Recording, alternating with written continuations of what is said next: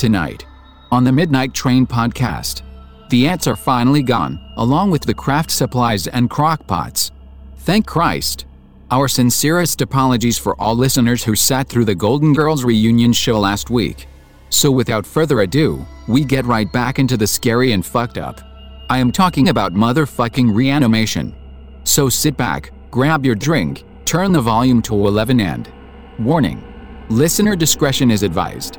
We say things like, it's 2020 and robots are vacuuming our houses. Doorbells can now stream 1080p video. Bluetooth devices can sit on the coffee table ready listening for a command. You can even make a deep fake video of your head on Hillary Clinton's body on TikTok. But we can't seem to add up voting ballots in a day? Like, really? What the fuck? All aboard.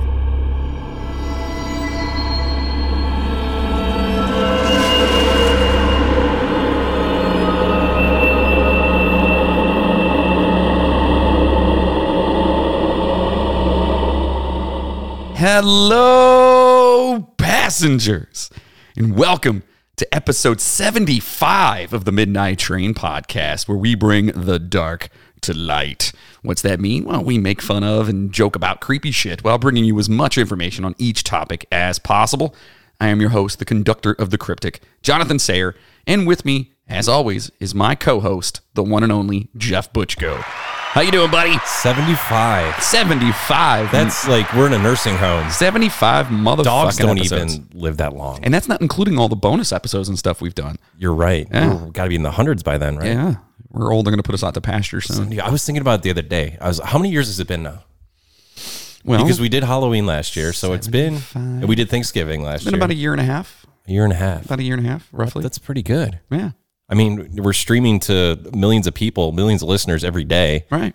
We got TV deals. I have a shoe deal, which is amazing. So, I mean, I think we're doing pretty good for a couple of years, right? Wait, you're getting paid?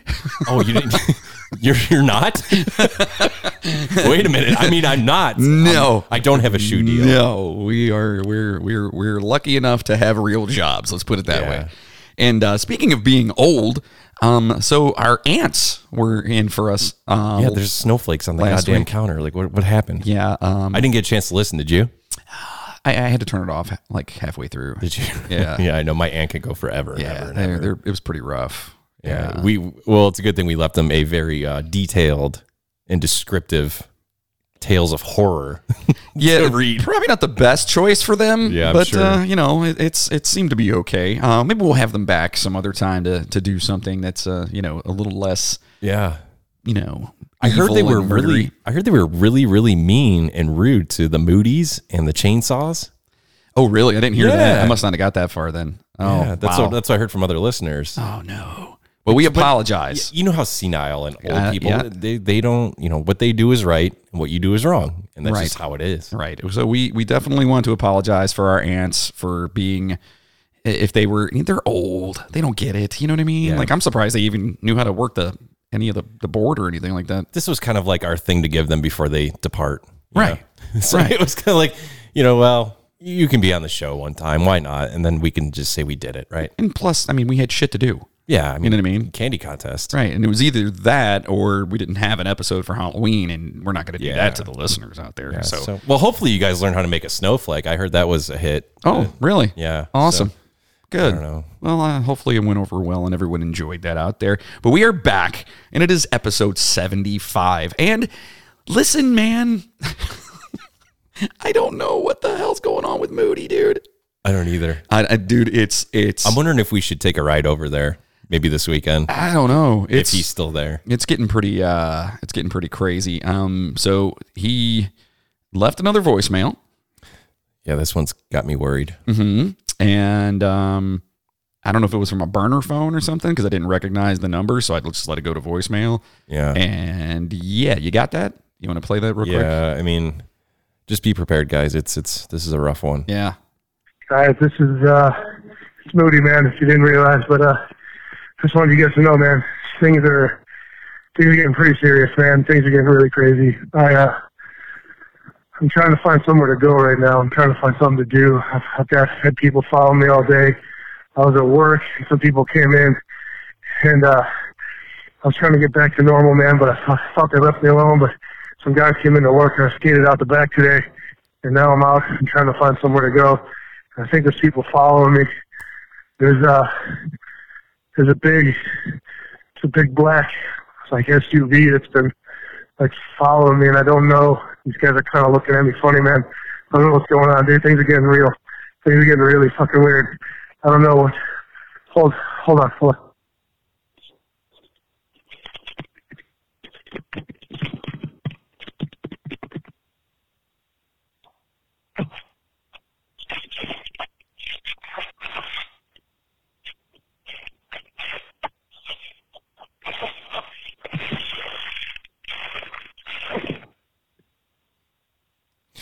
Is that it? That was it. Let me give you my interpretation of this real quick. Oh, boy. Okay, so here's what I'm thinking. Okay.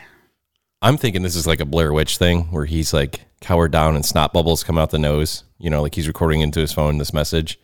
And I think whoever's tracking him was getting close, so he ate the phone, and that was the phone traveling like through his esophagus into his stomach, Yeah. Like, can I do something real fast? Yeah. This is all I was thinking the entire time. Okay. That's all I was thinking the whole time. Right. I'm like, where's the dun, dun, dun? Right. So I guess we'll find out what's going on with him, or we won't, and he just will be in an institution someplace, or maybe taken by aliens. I can't tell if these are like cries for help that we're supposed to. I feel like we're being shitty friends about this because we haven't done anything in like the past 4 or 5 voicemails. Let's be honest, we are shitty friends. Yeah. Moody, we hope you're okay, buddy, and blink twice if you need help. Yeah. Puke up that phone and call us back. Right.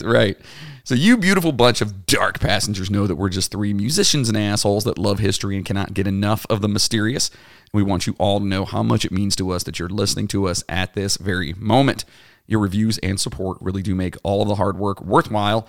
And in saying that, please stop over to Apple Podcasts or wherever you're listening right now and give us a 5-star review. It really does help out for some fucking reason. We don't really understand, like whatever. Speaking of platforms, did you happen to see or notice that Google Music is no longer? I did not. Yeah. Really? What is it now? It transferred to YouTube Music. Oh. And they warned it, like, because I used Google Music for a long time, and it warned me, like, the last couple times I went on there, it's like, Google Music is ending, and you have to transfer all your shit to YouTube Music. And I'm like, I don't want fucking YouTube Music. I wonder if that means is our stuff on there. I'll have to research. I don't know, but Google Music is like gone the way of the dinosaur. Yeah. Well, make sure you guys are just leaving us a review anywhere you can. That'd be awesome. And, just leave whatever the hell you want. And you can also find us on Spotify and iHeartRadio by typing the Midnight Train Podcast in their search bar and clicking the follow button. You'll then get each episode as they are released. And you beautiful Patreon subscribers will be getting a smiley face killer bonus episode. Oh, yeah. So basically, so in the last episode for Halloween or whatever, it was touched on a little bit because it was like somebody was found on Halloween and they believe it was the smiley face killer. So we touched on that for a minute. Hopefully our aunts did, because God only knows if they did or not. They butchered it probably. Right. Exactly. No pun intended. Nice. Woo! So yeah, you guys will be getting an episode over there on the smiley face killer or killers or whatever they may be. So sign up over at patreon.com/The Midnight Train Podcast and check it out. All right. So let's turn on the lights, adjust our seats, grab a drink, and let's get spooky. But first, here's a toast to all you beautiful motherfuckers. Race car, lasers, aeroplanes, it's on dark blue. My sovereign is free, or rewrite history. Cocktails, every day they're out to making cocktails. Dude's a genius. So amazing! You get to hear like the whole song, like the bridge, just like DuckTales, and it just goes on. It's so awesome. It's so great. Yeah. Oh my He's God. The man. That's Leo Marcoli, I believe is how you pronounce his name. Frog Leap Studios. Yeah, he's so good. Chad messaged me. He said he's been watching all of them with his family and his kids. He's amazing. And he's like, dude, this stuff is so awesome. I'm like, I know. I'm like, you could just go for hours. He does everything. Yeah, they're absolutely amazing. And have you ever heard of, and not to go off topic already, but have you ever heard of the band, I think they're called Skinned? SKYND. I think that's how you do. Newer? Yeah. And so basically it's a female fronted like goth techno metal band, but all they do is sing. All their songs are about serial killers. So it's like Arch Enemy meets...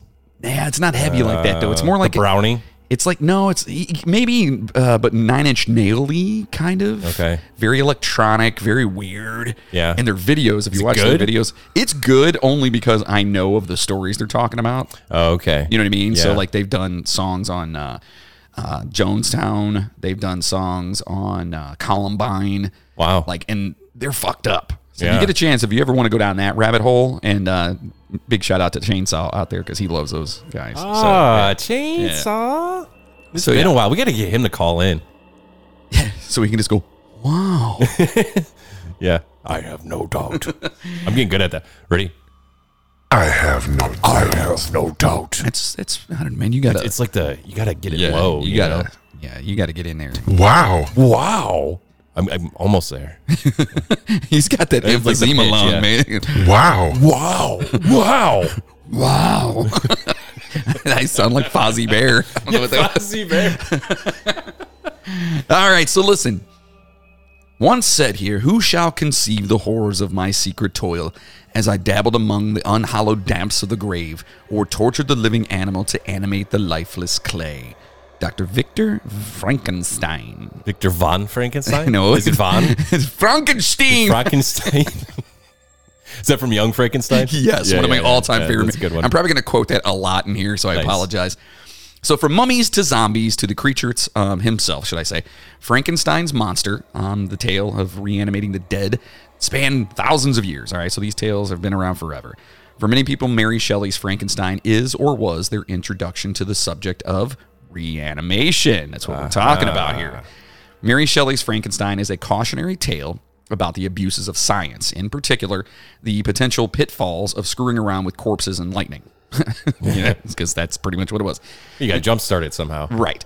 And if you're not familiar with the story of Frankenstein, then you can see yourself right the fuck out right now. And Who the fuck doesn't know about Frankenstein? I mean, come on. We might. Maybe there's no. There's no excuse. There's to not. Frankenberry cereal. I mean, there's so many references to it in the world. Yeah. Okay. So now that those people are all gone, we can get on with the story. So fuck them. Anyway, The Hulk is like Frankenstein in a way. the Hulk. Yeah. No. Yeah. No. Yeah. No. Yeah. He's How? like that. Yeah, there's a correlation there. Where? Because, well, no, that's more Jekyll Hyde, I guess. Yeah, he's definitely Yeah. more Jekyll and Hyde. I get that one. Yeah, but yeah, no. Well, he was reanimated from the gamma, the radiation. Well, the gamma That's just what created the gamma him. radiation just created him. He wasn't dead and then brought back to life by pieces and parts. One of those Marvel bastards were. I didn't think of who. I'm sure there probably was. Yeah. So anyway, if there are any trust or untrustworthy folks left out there that are still here, even though they don't know the story, here's a recap. The actual title, which most of you probably don't know, is, quote, this is what it's called, Frankenstein or the Modern Prometheus. Shelley began writing the story when she was only 18 years old. The first edition was published anonymously in 1818 when she was 20 years old. It began as a short story that unfolded into a novel. Although later versions of the tale popularly have the creature, and he is referred to as the creature, and as we all know, or should know, the creature isn't Frankenstein. Okay, it's Frankenstein's monster or Frankenstein's creature. Frankenstein was the doctor. Let's just get that out there, folks, all right? So he's essentially sewn together from various body parts and reanimated during a science experiment using lightning, right? Yes. All right, this is not how the creature was originally written and conceived. In the original novel, the creature was also not a big, dumb, lumbering idiot as he is usually portrayed. In Shelley's original work, Victor Frankenstein... I did it, damn it, Frankenstein. Frankenstein! Oh, wait. I got something for this now. I'm going to do it. What is it? What do you... Oh, wait. Hold on. Oh, boy. Oh, never mind. So Victor Frankenstein discovers a previously unknown but elemental principle of life. And that insight allows him to develop a method to imbue vitality into inanimate matter. Okay? Though the exact nature of the process is left largely ambiguous. So it's just kind of left out there and you don't really know. So it wasn't lightning in the very beginning. After a great deal of hesitation in exercising this power, Frankenstein, that's the doctor again for all you slower passengers, spends 2 years painstakingly constructing the creature's proportionally large body, one anatomical feature at a time, from raw materials supplied by the dissecting room and the slaughterhouse. So it's getting pieces and parts, right? We all know that part. Which he then brings to life using his unspecified process. All of that aside, and all the differences and nuances aside, the idea is the same. The goal of reanimation of dead or inanimate things.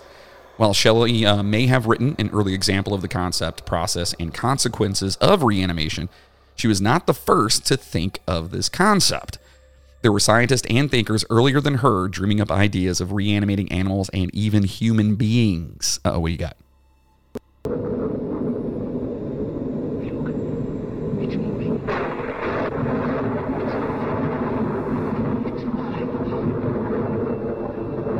It's moving. It's alive. Oh, it's alive. It's alive. It's alive. It's alive. Absolutely. It's alive. So let's talk a little bit here, and sorry, Jeff, the science behind the reanimation process, or reanimation in itself. So bear with us, please, here, all right? It's going to get a little nerdy from time to time, and you've all heard the old... No! God, please, no! You've all heard the old saying, there's nothing sure in life but death and taxes. But what if death wasn't such a sure thing?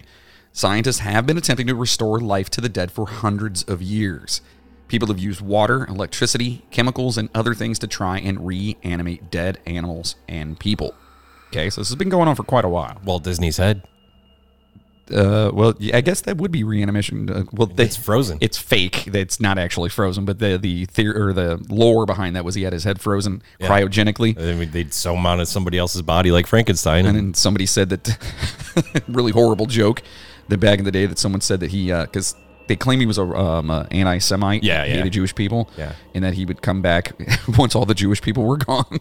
Oh man, I'm like, what the fuck? No, but none of that's true. By the way, he wasn't an anti-Semite, and he did not have his head cryogenically frozen. So anyway, he may have had ties with anti-Semites and people that were involved in the Nazi Party and shit like that. Yeah, but he himself was not.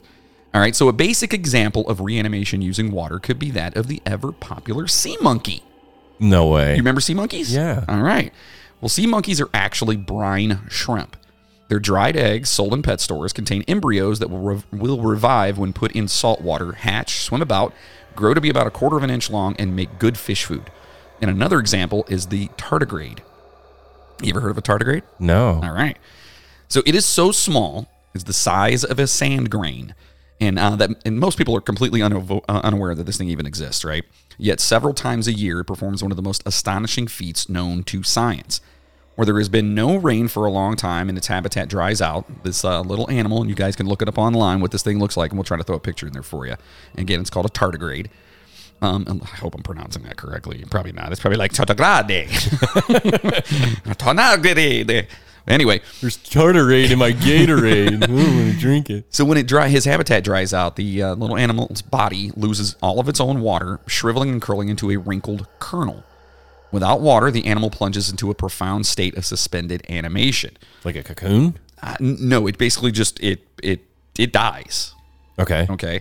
So the creature stops eating or crawling. It does not breathe. Its internal organs shut down, no longer digesting food or sending signals through its nervous system. Even metabolic processes inside of its cells shut down. And the usually busy genes going dormant and the enzymes that normally carry out thousands of biochemical reactions every second cease to function. All right, so this little dude, beep, flatlines. Yeah. So its body dries to a crisp. So profound is the loss of activity that, according to a common textbook definition of life, which says metabolism is a hallmark of life, the little animal is dead, right? Because, I mean, if you're not... There's no vital signs. No vital signs, no cell, anything, so it's technically dead. For how long? Yet, after days or even months, if moisture returns, the animal soaks up the water and resumes all normal activities. That's fucked up. It's awesome. Don't plants do that, though? I thought there was like some plants that you could... I don't know, dude. I'm so bad when it comes to plants. I fucking killed both my banana plants. Like, every time I get it, I kill fucking plastic plants. You know what I mean? Like, I'm fucking horrible. Oh, it sucks. So, The creature is informally called a water bear, okay? Or more formally, the tardigrade, which means slow walker. On the evolutionary tree, it lies between worms and insects, one of the many small but remarkable life forms on Earth known almost solely to those who only study biology. Like, have you ever heard of this damn thing before? No. Right. So there is one issue with these guys and others like them. There's an argument on whether they are truly being reanimated or if there's just some weird sort of hibernation going on, okay? Because, there's some bees out there that are completely, basically, like, die. There's some frogs that will go into a complete suspended animation type thing. So anyway, so the argument is that it could just be a hibernation thing. So the chief hallmark of life, textbooks often say, is metabolism. The sum of all genetic and enzymatic processes that go on inside cells and in interactions among the cells, right? All right, like everything in your body metabolizes or whatever. If one accepts that definition, then an organism in suspended animation is not alive. That conclusion, however, raises a semantic problem because if it is not alive, that means it is dead. If so, and if it revives, then life has been created, a phenomenon that would violate a cardinal principle of biology that complex life forms cannot be spontaneously generated. That they cannot be spontaneously generated, but only come from living parents, okay? To avoid this logical trap, the few biologists who have studied the phenomenon generally refer to it as cryptobiosis, meaning hidden life. So strong, however, was the metabolism-centered view of life that until recently, most biologists suspected that cryptobiotic organisms were not totally inactive. They argued that enough water remained inside the animals to permit metabolism to continue at a rate too slow to be detected. So they don't know for a fact. They're just claiming that. After all, they knew... This thing is fucking weird looking. Oh, did you get a chance to look at it? Yeah. Yeah. It looks like, I don't know, like a flea with no face. That's why they call it the water bear, or what do they call it again? It looks like a Pokemon. It does. Yeah, it does look like a Pokemon character. It's totally fucked up looking. Where'd you find that at? Google. Well, Google it. So anyway, they were talking about they weren't inactive or whatever. So they argued that enough water remained inside them again so it wouldn't be detected. After all, they knew some higher animals can reduce their metabolic rates by hibernating in winter, and others enter a state of even lower metabolism called estivation that allows them to endure dry summer heat. Cryptobiotic animals, many researchers suspected, were simply extending a familiar capacity to a previously unknown extreme. Does that make sense? You follow me there? Yes. All right.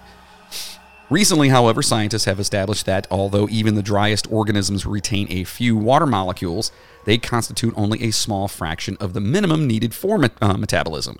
For example, most of the workhorse molecules of metabolism, proteins, must be awakened in water to assume the shape essential to their functions as enzymes. So it needs the water. Right. And they call these things moss piglets. Moss piglets? Is that another name for them? Yeah. So tardigrades and nematodes, all right? I've heard of those. All right. Or nematode, whatever it is. Like most animals, are normally 80% to 90% water. In the cryptobiotic state, the organisms contain only about 3 to 5% water. So these things like completely dry up. Yeah, they don't need. Right. So their body is not metabolizing and it's just going into this state of yeah. Under laboratory conditions, the water content of some has been reduced all the way down to 0.05%. That means almost fuck all. You know what I mean? Yeah. And they were revived. They actually came back from that. Most authorities now agree that no metabolism occurs during cryptobiosis. The term no longer means a hidden form of ordinary life, but rather a state of being in which the active processes of life are temporarily suspended. In the cryptobiotic state, all that remains of a living organism is its structural integrity. A dry animal may be shrunken, but it maintains all connections and keep together the structures of its cells. In other words, biologists now hold molecules hooked together in a certain way will metabolize if given water, right? There was, I'm trying to think of the movie that was kind of similar to this, The Faculty. Did you ever see that? It was early 90s. It was... who was that? The dude from Pearl Harbor. The guy with the squinty eyes? Yeah. Josh Hartnett? Is that his name? Yeah, it was 30 Days a Night. And like, there was a couple other famous people in that. And there's at the school, right? Yeah, and like the aliens, like they grew from water. They were like these little water bear things, like these tardigrade things, and they would, the more water they took in, like they would grow and like right, and then they stronger like imitate like people. Yeah, and they imitate like the teachers and shit like that. Yeah. I remember that movie, which we may or may not talk about later because we are bringing back the top 10 movies, buddy. So I hope you guys are ready for that. I can't wait. I'm so excited. Buckle about up. That. So. Again, life is not the result of some mystical animating force that inhabits proteins or the nucleic acids that make up DNA. It is the structural arrangement of certain molecules that will behave chemically in specific ways in the presence of water. So what does that all mean?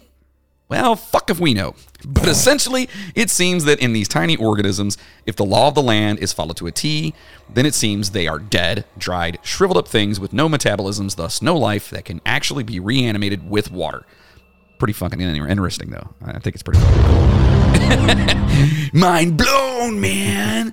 So there's a ton more cool info on this in an article from the Washington Post titled "Just Add Water" from 1996. That is information that this information was taken from. And if you're really into the science stuff behind this, please definitely check it out. It'll bring the biggest nerd out of you because me, I was going through the research and stuff, and I was just like, oh, it's awesome. And all I kept thinking was, just gonna fall asleep. All right, so let's talk about electricity. Okay? Now, if one were to think that Frankenstein, despite being an early foray into the world of reanimation, was possibly influenced by real-world attempts at the same result, one would actually be correct. In the late 18th century, many doctors and scientists began toying with dead things and electricity. In 1780, Italian anatomy professor Luigi Galvani, hey! My name is Luigi, hey! Oh, so Luigi will go past go. Is it Luigi? He's make a pasta. He fix at the toilet. I make people come to life.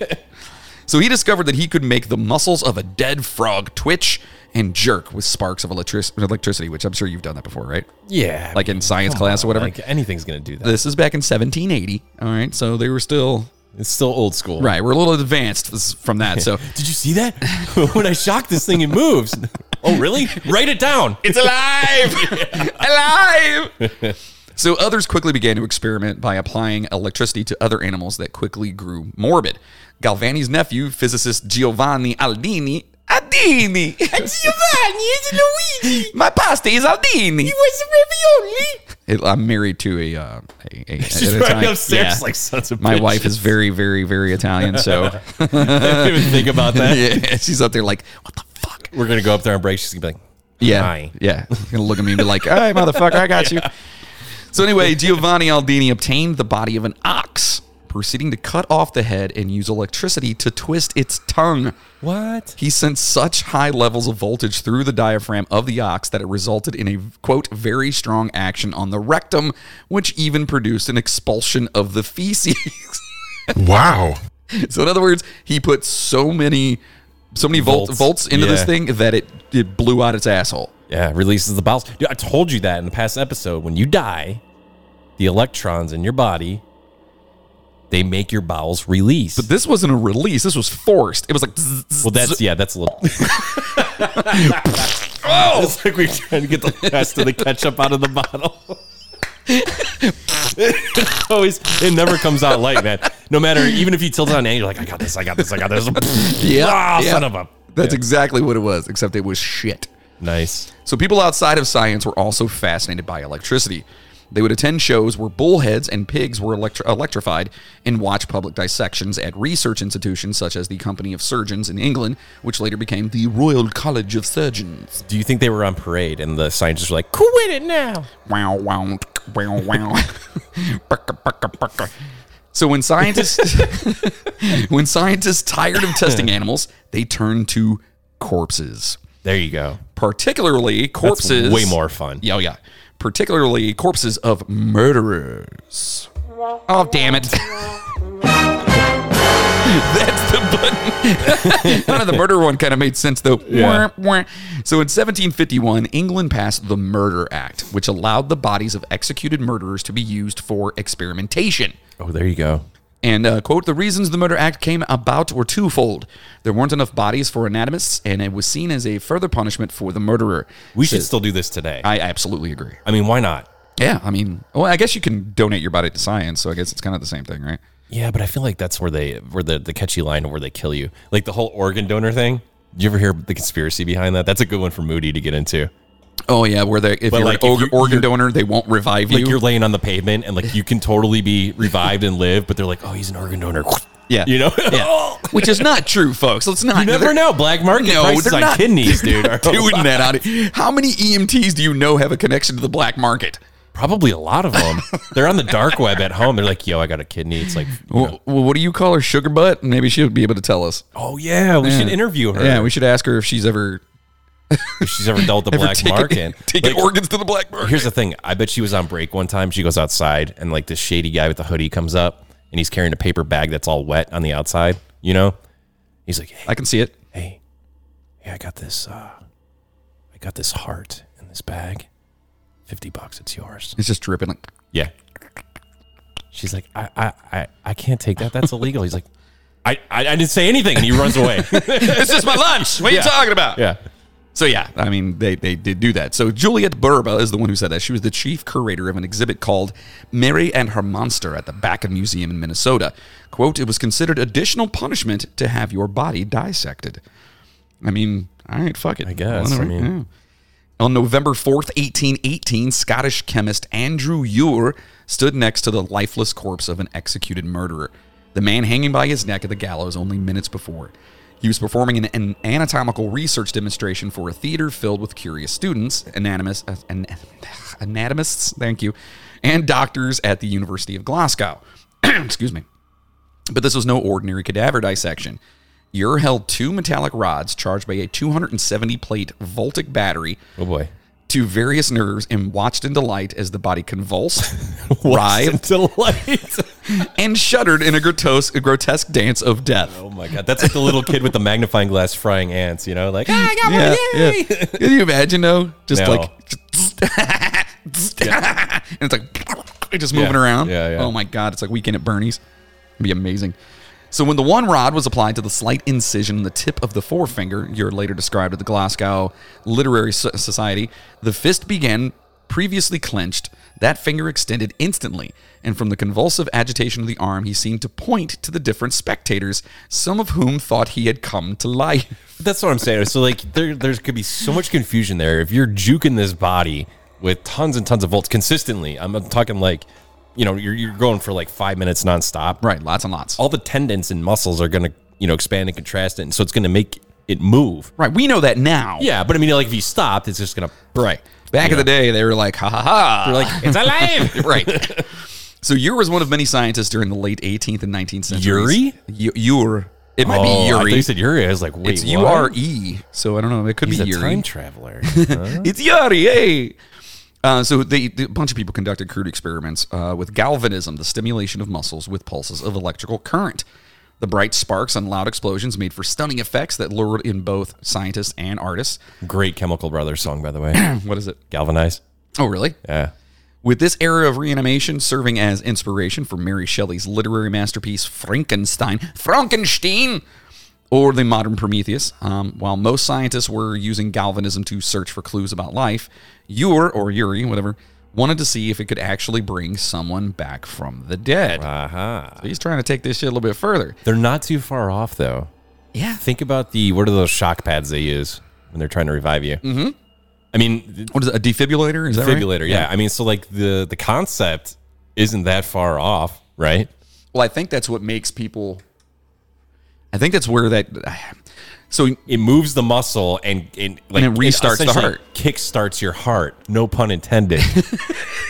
Whoa! Yeah! By the way, side note. I learned something. This guy at work told me. You know Little Sweet, the Dr. Pepper guy? No. Who does all the jingles and stuff? You never heard of Little Sweet? No. He does all these crazy. Anyways. Okay, so you wouldn't get this then. No, go ahead. But if you guys know who Little Sweet is on the Dr. Pepper commercials, it's actually the guy that lost to Kelly Clarkson in season 1 of American Idol. Justin something or other. Oh, is it really? Yeah. Oh, that's kind of cool. At least he's got a that's career. What he's doing. Like fast forward 20 years later, and he's a little sweet for Dr. Pepper. Let's hope he's making money. Yeah. So, quote, "This was a time when people were trying to understand the origin of life, when religion was losing some of its hold," says Burba. "There was a lot of interest in the question, what is the essence that animates life? Could it be electricity? Lying on Ure's table was the muscular, athletic corpse of a 35-year-old coal miner, Matthew Clydesdale. In August 1818, Clydesdale drunkenly murdered an 80-year-old miner with a coal pick and was sentenced to be hanged at the gallows." Oops. Yeah. His body remained suspended and limp for nearly an hour, while a thief who had been executed next to Clydesdale at that same time convulsed violently for several moments after death. The blood was drained from the body for half an hour before the experiments began. Andrew Ure, who had little to no known experience with electricity, was a mere assistant to James Jeffrey, an anatomy professor at the University of Glasgow. He had studied medicine at Glasgow University and served briefly as an army surgeon, but was otherwise known for teaching chemistry. Quote, "Not much is known about Ure, but he was sort of a minor figure in the history of science," says Alex Bowes, author of Elephants in Acid and Other Bizarre Experiments. What the fuck? Sounds like a great Friday night. Yeah. One of Ure's main accomplishments was the single bizarre galvanic experiment, this guy says. Others, such as Aldini, conducted similar experiments, but scholars write that Ure, whatever, was convinced that electricity could restore life back into the dead. Quote, "While Aldini contented himself with the role of spasmodic puppeteer, Ure's ambitions were well nigh Frankensteinian," wrote Ulf Hugh. What the fuck name? Ulf Hugh in Studies in Romanticism. Ulf. What kind of fucking name? Ulf. Is it like OOF? Like oof? It's ULF. Yulf? Ulf. Yulf. And his last name is Houe. Oh, wow. Hugh. My name is Ulf Hugh. That's like the bad guy from Die Hard, right? So we're going to call him Ure from here on out because Sure. I'm a fucking asshole. Anyway, charged the battery with dilute nitric and sulfuric acids 5 minutes before the police delivered the body to the University of Glasgow's anatomical theater. Incisions were made at the neck, hip, and heels, exposing different nerves that were jolted with the metallic rods. When Ure sent charges through Clydesdale's diaphragm and saw his chest heave and fall, he wrote that, quote, "The success of it was truly wonderful." Ure's description of the experiments are vivid.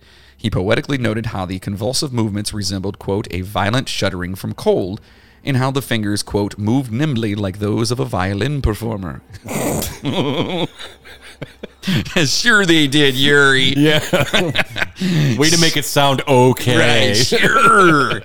Other passages like this one about stimulating muscles in Clydesdale's forehead and brow are more macabre. Quote, "Every muscle in his countenance was simultaneously thrown into fearful action.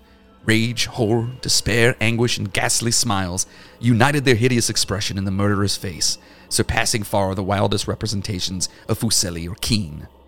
And what do you think of that? I'd be like, what? So Ure, Say what? This is what he wrote, comparing the result of the visage, whatever, of tragic actor Edmund Kean and the fantastical works of romantic painter Henry Fuseli.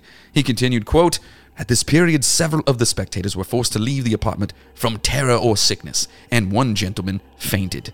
End quote. Yeah, so they freaked the fuck out, man. Well, back then they probably did. You know what I mean? Like, I could see that. Like, you know.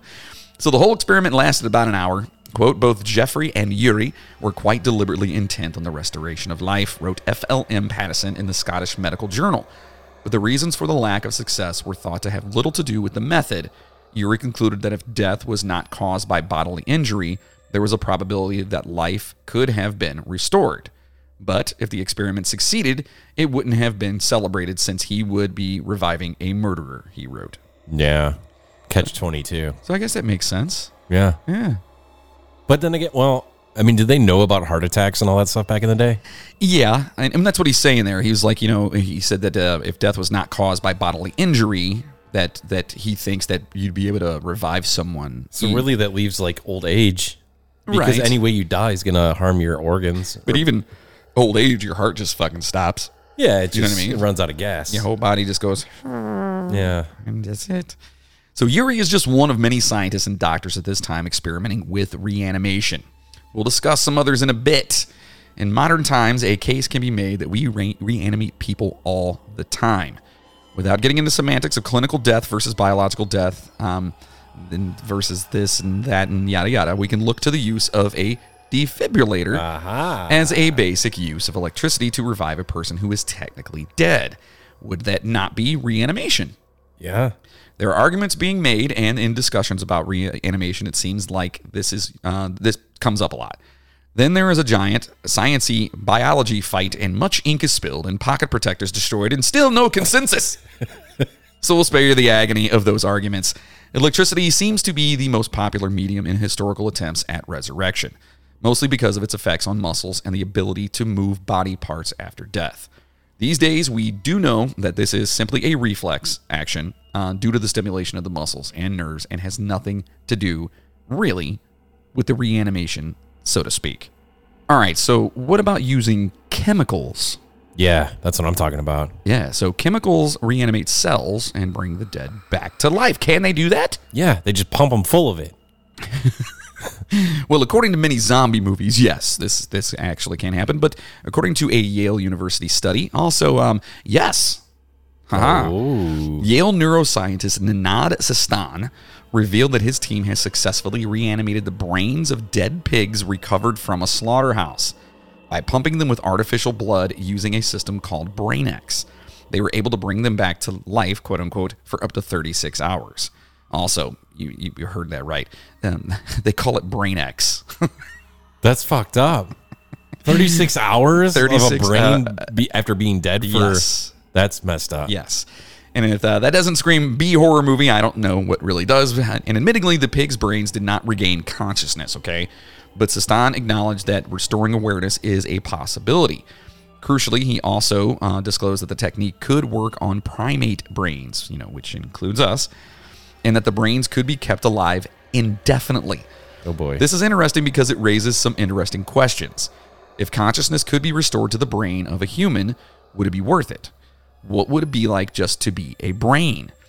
Even if your conscious brain were kept alive after your body had died, you would have to spend the foreseeable future as a disembodied brain in a bucket. Well, no, you get in a jar, you find a body, and then you go get those fucking Ninja Turtles, and you kick the shit out of Splinter. Bro! That's what you do. Yeah, but then you'd be locked away inside your own mind without access to the senses that allow us to experience and interact with the world and the inputs that our brains so crave. Could you imagine if people couldn't die? Like, especially now. Right now, in this world we live in, if people couldn't die, could you imagine? Nope. That would be the worst thing in the fucking world to me. Right? The absolute worst. No, okay, hold on a second. There's so many... all right. Here's the thing about that, because, that's been something that people have been looking forever. Who was it? Ponce de Leon that was looking for the Fountain of Youth, and I believe that's who it was. Everyone has wanted to have, like, the Fountain of Youth or be able to stay alive forever or whatever it is. And I just think that, you ever seen those movies where, like, it's either a vampire or somebody really old and he watches everyone he loves die around him? Yeah, and he's left alone. Or you age and your body just starts to just melt and deteriorate and you're not going to die. Death becomes her. Yeah. Where she has to keep getting all the... Oh, no. I think that sounds fucking horrible. You? Yeah. No, hell no. Especially if, like, the reincarnation upgrade theory is true. You know what I mean? Like, where they say, like, every time you die, you actually upgrade in your next life. As far as, like, your... what you do for a living, and who your family is, what you look like. So you're saying I was a monkey in my past life? Well, some of us got to start at the bottom. Started from the bottom, now I'm here. But you know what I'm saying? Like, I mean, if there's a restart, like, yeah, this life was awesome, but what does the next one have? If there is another one. No, I agree. I think, what is that, Buddhist that believes in that? Like reincarnation? Yeah, there's a bunch of different monks. There's a lot of different like ones that do that. Who was the? Yeah, I think Buddhism. I don't know, dude. I don't know. I'm sure our Facebook posts will. I'm sure with what the right answer is. Don't worry. So the knowledge and technology needed to implant your brain into a new body may be decades, if not centuries away. So you would literally just be a brain with consciousness. That I'm pretty sure Elon Musk has done it in his garage. I wouldn't worry about it. It computes into like a Word document or something. Yeah, like that kid that he just had is not really his kid. It's like, I don't know, somebody famous. someone's brain, Einstein's brain or some shit, That's hilarious. reanimated in that little baby. But it's so funny because it does remind me of young Frankenstein. Yeah. Where he goes in to get the brain and he comes back and he is like, Igor, what brain did you put in there? And he's like, Abby. Abby what? Abby normal or something. Yeah. He just freaks out like, you gave me an abnormal brain. Mel Brooks is the man. Dude, please, if you guys have never seen that, please go and watch it. It is absolutely one of my And don't be favorite. offended by it. No, dude. Because I know a lot of people have been complaining, like they've been wanting to ban Mel Brooks. Like a lot of these younger kids It's have, bullshit. because it's so racist and it's so offensive and yada. It's like, you know what? Back in that time, that shit didn't exist and it was funny. Well, you know why they did that shit too, and it was hilarious. Just like Blazing Saddles, they did it because they made fun of it to get rid of it. Yeah. They made fun of it to go, yes, we'll talk about the elephant in the room. Show how ridiculous. Right, we'll make fun of it right here, right now. You know what I mean? Like anyway, then people are too fucking sensitive. Then again, most of the people that listen to this podcast probably aren't, so that's awesome, and we appreciate it because if you are sensitive, you're in the wrong fucking place. Look, go get your thunder vest. Yeah. Put it on. I'm just going to leave it at that. Okay. Yeah. I don't want to go off. So in the best case scenario, you would be spending your life with only your own thoughts for company.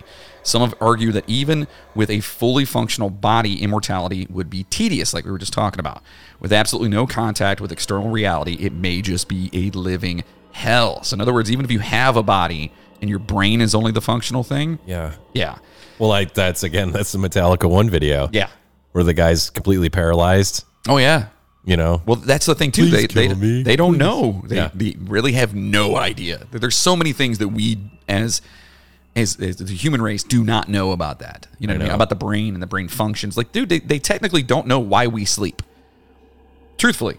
Well, your they say that organs need rest. Technically, they don't. That's just the thing. Like, if you research it and look it up, I promise you, I can find you, 15 different medical reports or whatever that explain that they don't really understand why. They think that's why. Yeah. But they don't have definitive proof of why we sleep. Huh. Yeah. And then when we sleep, all the cognitive functions that are going on in our brains or whatever, they have ideas. Yeah. You know what I mean? It's crazy. To me, it's crazy. So according to some, it is impossible for a disembodied brain to house anything like a normal human mind. Antonio Damasio, a philosopher and neuroscientist, has pointed out that in ordinary humans, brain and body are in constant interaction with each other. Every muscle, nerve, joint, and organ is connected to the brain. And vast numbers of chemical and electrical signs or signals go back and forth between them and each and every second, right? We know that, right?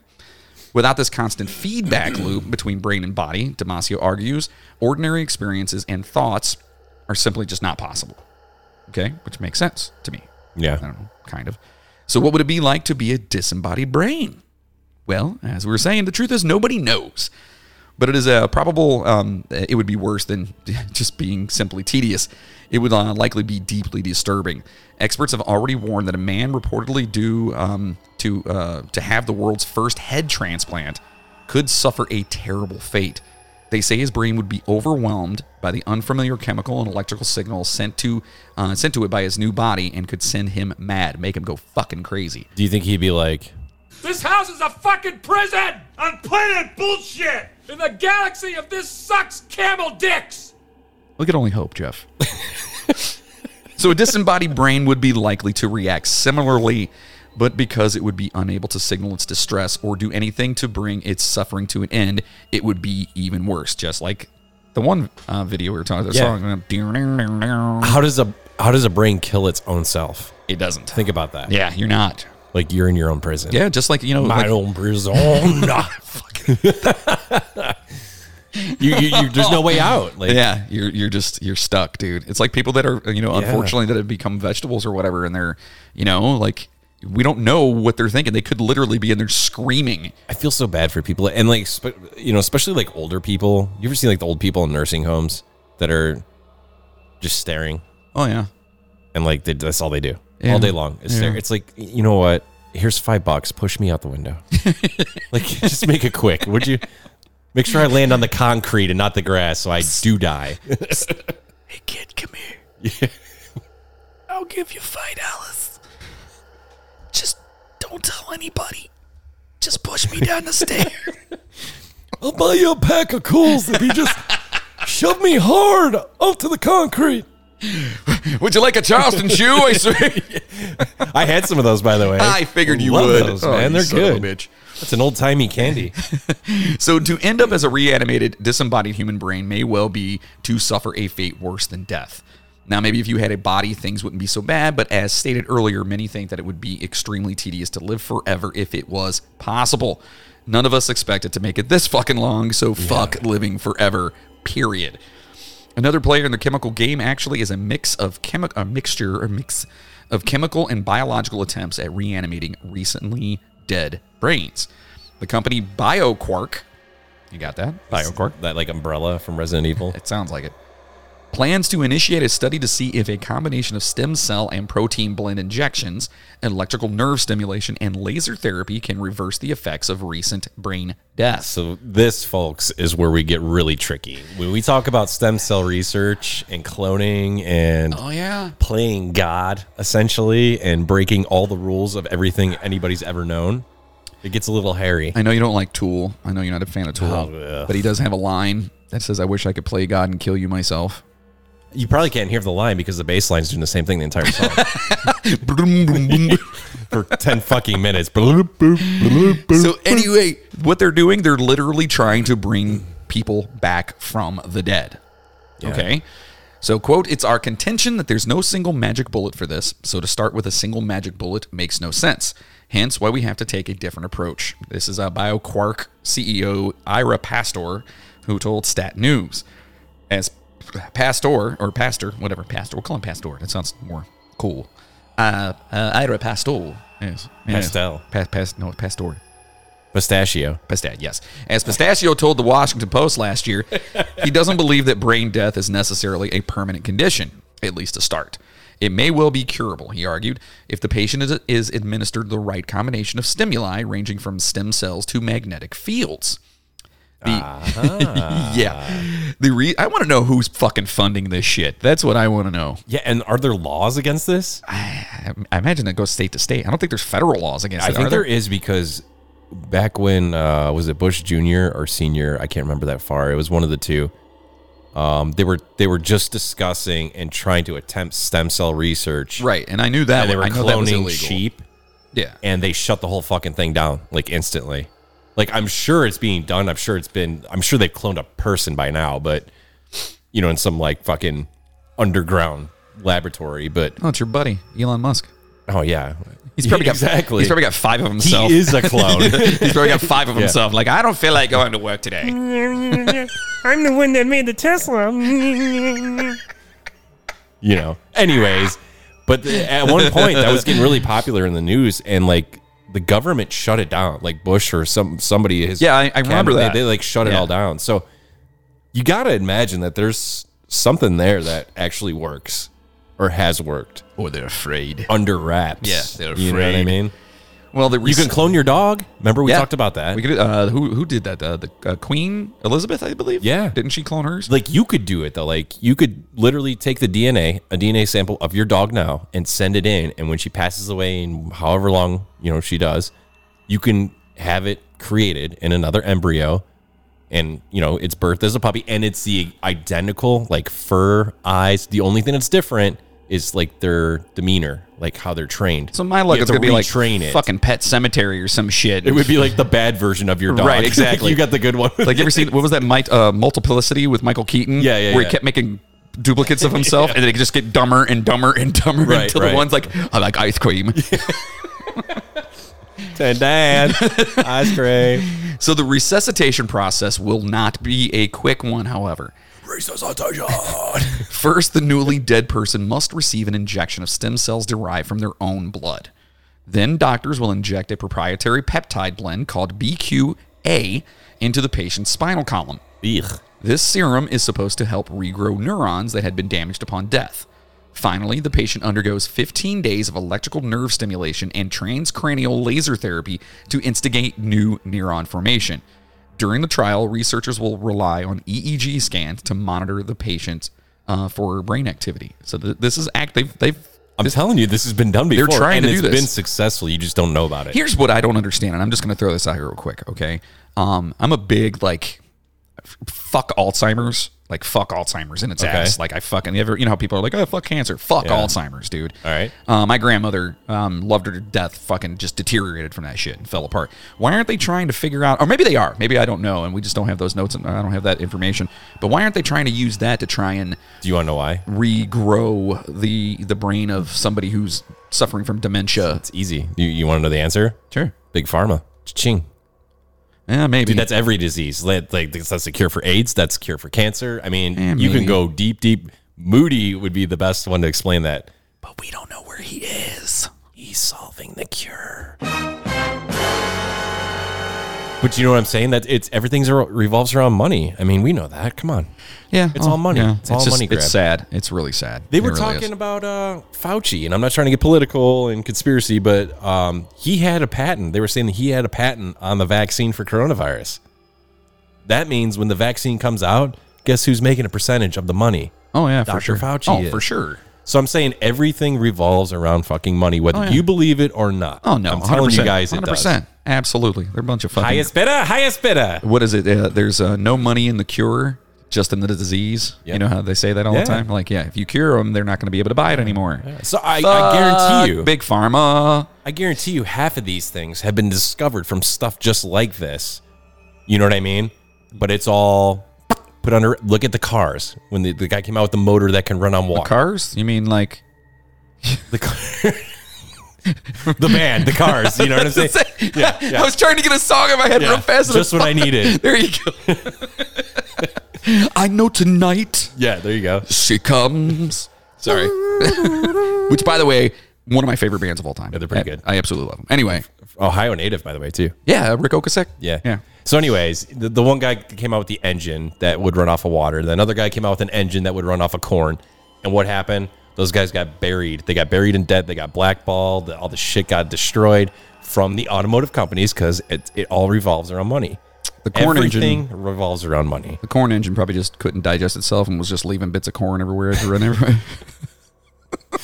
It's like when Emmett Brown flips the lid. Doc, what are you doing? He's dumping garbage in there, you know? Marty. Yeah. So sometimes, Jeff, the dead come back on their own. Yes. I know this. I've made several movies about the dead. George, calm down. Why can't they get the goddamn ballot count? Ballot. I don't know, George. That's a great question. That's where we're at. So Lazarus syndrome is the spontaneous return of a birthday cardiac rhythm after birthday? Yeah, what's a birthday cardiac? I don't think that's correct. Is it a real thing?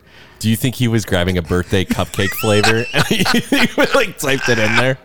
Maybe he's giving me code words now. Oh, yeah. Maybe that's what it is. Yeah, we need to figure this out. All right, so right. everything weird that we come across, let's put it on the side. So we got All birthday. right, so birthday is this one. I'm gonna italicize this one. Yeah. You like that word? We're going to decode this. Right. This might be a message for help. So it says return of a birthday cardiac rhythm, which doesn't make sense, after failed attempts at resuscitation. Its occurrence has been noted in medical literature at least 38 times since 1982. Okay, it takes its name from Lazarus, who, as described in the New Testament, was raised from the dead by Jesus. Basically, this occurs after a person has died and attempts to revive them using CPR or other means have failed, and since time will pass and the heart will start back up on its own. His brother Q Lazarus made a song called Wild Horses. It's pretty fucking gnarly, dude. It's pretty fucked up. The causes of this syndrome are not understood very well, with some hypotheticals being their built up of pressure in the chest following CPR, hyperkalemia, which is elevated potassium levels in the blood, or high doses of epinephrine. Some of these cases are pretty crazy. Is this spontaneous biological reanimation? Well, here's a couple of tales for you here, Jeffrey. Oh, no. Can you read them in like a Vincent Price voice? Oh, God. Like make it really eerie. And I suppose... No, that's too British. Red crow. Yeah, hold on. It's got to get like this. There you go. Yeah. Yes, a 66-year-old man suffering from a suspected abdominal aneurysm suffered cardiac arrest and received chest compressions. and defibrillation shocks for 17 minutes during treatment for his condition. Vital signs did not return. The patient was declared dead, and resuscitation efforts ended. 10 minutes later, the surgeon felt a pulse. The aneurysm was successfully treated, and the patient fully recovered with no lasting physical or neurological problems. Skywalker! Very nice. Very nice. Thank you. All right, so I feel like the listeners can identify more when it's more of like a play, like an act. Yeah. You know what I mean? Yeah, except I almost ran out of breath in that one. It's hard to do that one. I know. You'll get good over time. The Emperor is a tough one to do. So according to a 2002 article in the journal Forensic Science International, a 65-year-old prelingually deaf Japanese man was found unconscious in the foster home he lived in. CPR was attempted on the scene by home staff, emergency medical personnel, and also in the emergency department of the hospital, and included inappropriate medications and defibrillation. He was declared dead after attempted resuscitation. However, a policeman found the person moving in the mortuary after 20 minutes. Uh-oh. The patient survived for 4 more days. That's fucked. That's fucked. Yeah. So a 45... Can you snap your own neck? Do you think it's possible? Like, if you had to, like, if you were just like, you know, let's say you were like binded or stuck, or you're in like the Buried movie, you're stuck in, like, could you turn your head so fast and hard that you could actually snap your own neck? I don't know if you could do that. Because I would attempt that. If I was in that situation, I would be trying to break my own fucking neck. Wait, would you be the cop doing that because you just saw someone come to life? Like, zombies! No, I'd shoot it. I mean, you got a gun, you might as well use it, right? Well, we see how that works on listeners. Yeah. I'm kidding. And I'm going to get hate mail about guns of course. and shit. A 45-year-old woman in Colombia was pronounced dead as there were no vital signs showing she was alive. Later, a funeral worker noticed the woman moving and alerted his co-worker that the woman should go back to the hospital. And that's when I changed professions, too. You know what I mean? If you're the funeral guy. Or don't die in Colombia, folks. How's that? Yeah, that's a good one. A 65-year-old man in Malaysia came back to life 2.5 hours after doctors at Seberang Jaya Hospital, Penang, pronounced him dead. He died 3 weeks later. Anthony Yale, 37, so this is a young guy, in Bellbrook, Ohio, was breathing abnormally at 4 a.m. on August 5th, 2013, and could not be woken. After finding that Yale had no pulse, first responders administered CPR and were able to retrieve a stable enough heartbeat to transport him to the emergency room. Later that afternoon, he again suffered cardiac arrest for 45 minutes at Kettering Medical Center and was pronounced dead after all efforts to resuscitate him had failed. When his son arrived at the hospital to visit him, or to visit his supposedly, dead father, he noticed a heartbeat on the monitor that was still attached to his father. Resuscitation efforts were resumed, and Yale was successfully fucking revived. All right, listeners, let's take this train to a scientific tunnel, okay? Choo-choo! Let's think about this logically. I guess they do say, I think it's, and you'd have to look it up, but I think it's like 3 to 5 minutes the body stays alive after death. Like your brain can function. Is it like 3 to 5 minutes? Okay. I thought we talked about this before. Because they talk about like people drowning. The brain? Is that what you're asking? Yeah, because isn't it like when somebody drowns, the body still stays alive for like, I don't know, a certain amount of time? Okay. Anyways, while you're looking that up, yeah. Let's assume. Ooh, it's actually only 10 to 13 seconds. Get out of here. Really? That quick? According to the internet, it says, if, however, the brain receives no trauma from the killing blow and the decapitation is clean, the brain will continue to function until the lack of oxygen and vital chemicals from blood loss causes unconsciousness and death. The current medical consensus is that survival does occur post-decapitation for a period of roughly 10 to 13 seconds. Is that from the New York Times? Because they've been calling states early. But anyways. Yeah, where's my... There it is. Yeah. Anyways, let's think about that. Like if the temperature was right, okay, like the body organs, let's think. If they remained proper temperature and I guess the oxygen didn't completely cut off or the brain was still functioning, I guess it's possible to come back, right? Yeah, I would assume so as long as there's no... But I don't know what it would take. Like you see all these... We talk about electricity. You have to like juke it. You have to make it spasm. Yeah. to come back. Well, So that's the defibrillation for the heart. is there something like spontaneously happening inside that person's body that causes a spasm and then it brings them back to life? Or is it just like a fluke? There's got to be a scientific reason why. We don't know it yet. Shall we take the train out of the scientific tunnel? Yes. Choo-choo.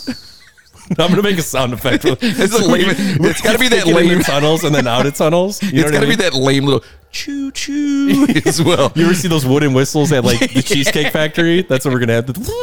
Yeah. So here's another one. Walter Williams, 78, from Lexington, Mississippi, was at home with when his hospice nurse called a coroner who arrived and declared him dead at 9 p.m. on February 26, 2014. Once at a funeral home, he was found to be moving, possibly resuscitated by a defibrillator implanted in his chest. The next day, he was well enough to be talking with family, but died 15 days later. Oh, what fucking shitty dice to roll, I know, man. that sucks. Can you imagine that? Like, you come back to life, and it's like, oh, I'm going to change my life. We're going to take all the money out of the bank. You know, here's some for you, some for you. Let's go to Disneyland. I'm going to eat chocolate all day. Who gives a shit because I lived? You know, and then That's it. That's it. That's all you get. All right, here is probably the craziest one. Velma Thomas, 59, of West Virginia. Well, her name is kind of fucked up. Yeah. Holds the record time for recovering from clinical death. In May 2008, Thomas went into cardiac arrest at her home. Medics were able to establish a faint pulse after 8 minutes of CPR. Her heart stopped twice after arriving at the hospital, and she was placed on life support. Doctors attempted to lower her body temperature to prevent additional brain injury. She was declared clinically dead for 17 hours after doctors failed to detect brain activity. Her son, Tim Thomas, stated that, quote, her skin had already started hardening. Her hands and toes were curling up. They were already drawn. Hold on. Sidetrack. Tim Thomas is her fucking son's name? Really? Tim Thomas. This is like Manson's mom. Like, she just don't give a fuck. Name him Tim. I don't care. Well, she was taken off of life support and funeral arrangements were in progress. However, 10 minutes after being taken off of life support, she revived and fucking recovered. Yikes. That is insane. I wonder what kind of story she has to tell about that. Oh, boy. We have to look that up. Velma Thomas. Remember that name. Moody, if you're out there, knock twice if you're still alive, and then find out about Velma Thomas. Yeah, we got to check her out. That's a bonus episode, ladies and gentlemen. for sure. That should be a bonus episode. You won't get to find out unless you're a Patreon. That's right. Patreon supporters. See how we dangle that carrot? It's like that guy in the insurance commercial with the dollar. Yeah. He's like, you almost got it. You almost got a dollar for you. Yeah. So again, spontaneous biological reanimation? Who knows? So these are some of the concepts of reanimation. Let's talk about a couple people that were into the reanimation game. All right. So there was Lazzaro Spallanzani. Jesus. These are like the fucking guys on Mario Kart that you have no idea, you never met, you never seen him in any game. It's Lazzaro Spallanzani. He's a Lazzaro. Well, he was a Catholic priest and a professor of natural history at Pavia University in the late 1700s. He started small, adding water to microscopic animals and announcing that he had managed a resurrection when they came to life. But he wasn't really satisfied. For some reason, Spallanzani turned for spiritual guidance to noted French cynic and atheist Voltaire. And I'm sure you've probably heard of Voltaire, right, Jeff? Oh, yeah. It's a Vigo. He's a child. So Spallanzani asked him what he thought happened to the souls of animals after death. Voltaire must have liked the guy because he replied gently that he believed Spallanzani about the reanimation and that the priest himself would be best qualified to answer that question.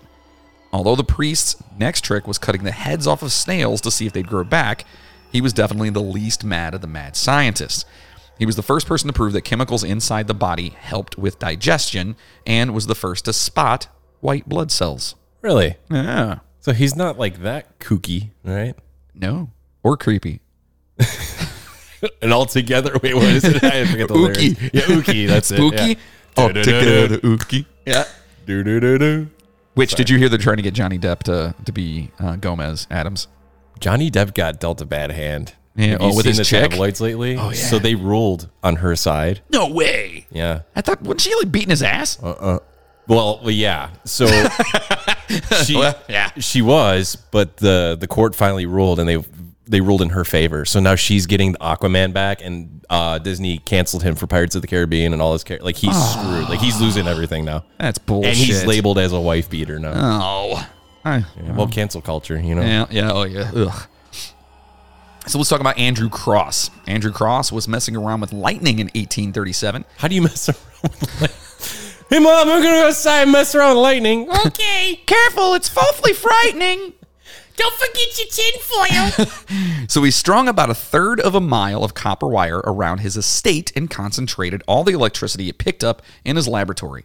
Specifically, he focused on a sterile dish of primordial soup that he'd carefully prepared. After zapping the soup, he noticed that crystals were growing in it. Hoping he could graduate to something way cooler, he tried giving the soup long exposures to weak currents. To his amazement, he found that after long weeks, animals shaped like mites began to form and then move around. Wait a second. So he puts a bowl of soup out, and he has copper wires that catch the lightning striking, goes into the bowl of soup that's forming crystals, and the more and more it keeps striking, it starts turning into mites, like little creatures. So little creatures start growing in it. So is Moody high? So Do you think he was just like sitting there writing these notes and he's like, oh, they'll never know. I'm just going to put this. So it's just a really old soup. It's just what it was. And it's probably had bacteria growing on it or something like that. I could see that. Like insects and then mold. And then, yeah, like mold and stuff. And so I'm assuming, all right, so let's finish this. So they began to move around. He repeated the experiment again and again. And to modern readers, it seems that he kept the environment pretty sterile if he followed all the procedures he described. Still, we have to assume it was contaminated. The Victorians assumed the same thing, but they also assumed that Cross was a jerk. The scientists believed he was making a play for false glory. The theists assumed he was trying to play God. The neighbors just thought he was going to burn his and subsequently their house down. Yeah, that would be me. And he's at it again. He was disliked by all and had to leave his estate until the scandal cleared. So basically everyone thought he was full of shit or he was just going to fuck something up. This guy's name is Johann Dippel. Oh. Yes. This was the actual guy who inspired the Frankenstein legend. Frankenstein! He lived in the Frankenstein castle and signed his name as Frankenstein. Surprisingly, he was less like the good doctor than most people think, since he was more interested in preserving life than reanimating it. He did rob graves in the area, or is said to have, but only because he wanted to mix up an elixir of immortality, and for some reason he thought buried corpses might just do it for him. Well, you need ingredients, right? Jesus Christ. So let's talk about doggy scientists. Frankenweenie? Great movie, by the way. It is. In the first half of the 20th century, it was not a good time to be a dog. Aww. People were apt to, say, stick you in a tin can and send you into space. But at least that way you got to see something. You really didn't want to be in a range of the doggy Frankensteins. Robert Cornish would suffocate dogs and attempt to bring them back to life via emergency medical measures. He actually managed to bring 2 back, although they sustained brain damage. Maybe that's what happened to my dog. It was one of the ones that came back. Yeah, she's one of the ones that came back. Yeah. Sergey, oh my God, this last name. I want to spell the last name for you real quick. Okay. Bryukhonenko. Okay.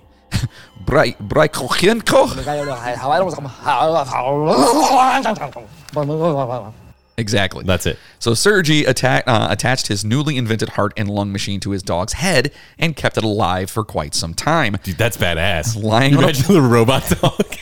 Lying on a plate and eating and drinking. Yes. It's like Vader, dude. Like people come over and your dog comes out like rough.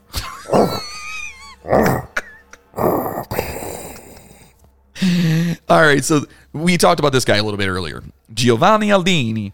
Now, this was Frankenstein, a Frankenstein extraordinaire that we mentioned earlier, okay? Having learned about how to use electricity to make the muscles of a corpse jump, he took it to the extreme in public, like we talked about. He zapped the heads of slaughtered oxen in order to get them to twitch in front of audiences. He moved on to the heads of executed prisoners, applying the electrodes to their ears. Oh, boy. He cut open corpses so he could zap their spinal cords. He claimed he could zap the suffocated and the drowned in order to revive them completely. And he bragged that he could, quote, command the vital powers. He also took a sideline into researching whether or not there was a way to make objects and people fireproof. Fireproof, really?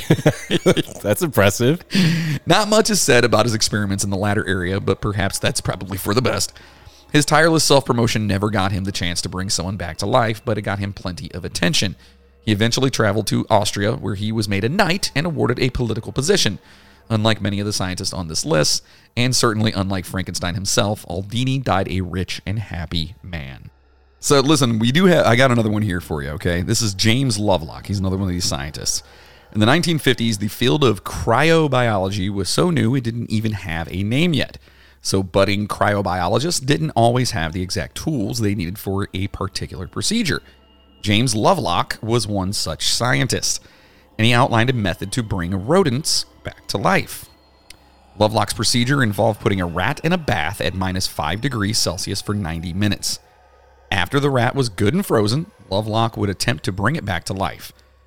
Back then, there weren't fancy lab tools like rat heart defibrillators, so Lovelock brought his rat's hearts back with a warm spoon. What? By restarting the heart and gradually warming the body, Lovelock brought the mice back to life. Although we can't say that's what the mice would have wanted. You know what I mean? Yeah. Probably didn't have a choice in that. So one quick sidebar, is there a difference between resurrection and reanimation? The short answer is yes. As verbs, the difference between resurrect and reanimate is that resurrect is to raise from the dead, to bring life back to bring back life. Sorry, while reanimate is to animate anew, to restore to animation or life, to infuse new life, vigor, spirit, or courage into, to revive, to reinvigorate, as to reanimate a drowned person, to reanimate disheartened troops, to reanimate languid spirits. It's kind of like that one story where the guy's in the cave for 7 days and moves the boulder and comes back to life. I don't know. I don't think I've heard that one. Yeah, I don't know. Is that on Netflix? I think so. Yeah. I have to check it out. Isn't it good? Yeah, it's called The Resurrection of Jesus. Jesus. So as an adjective, reanimate is being animated again.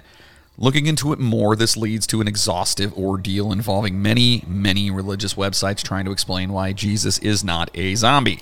Oh. Which is as ridiculous and hilarious as it sounds, and is definitely recommended for you guys out there to read because it's fucking insane. Yeah, you think they're kicking themselves in the ass for that one? Oh, it's just so dumb. Damn it, why couldn't we have seen, 50 years later where zombie movies and shit? So the subject of reanimation brings up many different facets of not only biology and chemistry, but ethics as well. There are lines that are not meant to be crossed. Okay? Uh-huh. Is this one of them? Would you want to be brought back from the dead? No. You would not. No. Okay. No. Like, let's just say something horrible happened and you died at this very moment right now. Would you not want to come back? No. If you knew they could bring you back. No, because imagine if dying's painful. You only want to do that once. Yeah. Right? Yeah. If it's like the most painful thing you'd ever experience, death, let's just say it is. Yeah. You would not want to do that again. It just makes me think about the episode we did about the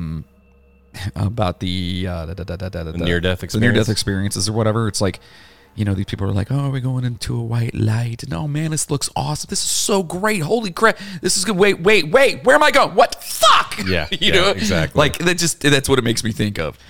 So the lines between reanimation, resuscitation, resurrection seem to be thin and sometimes vague. That's why there are such different topics being discussed in this episode. Would you want to be brought back? You would, wouldn't you?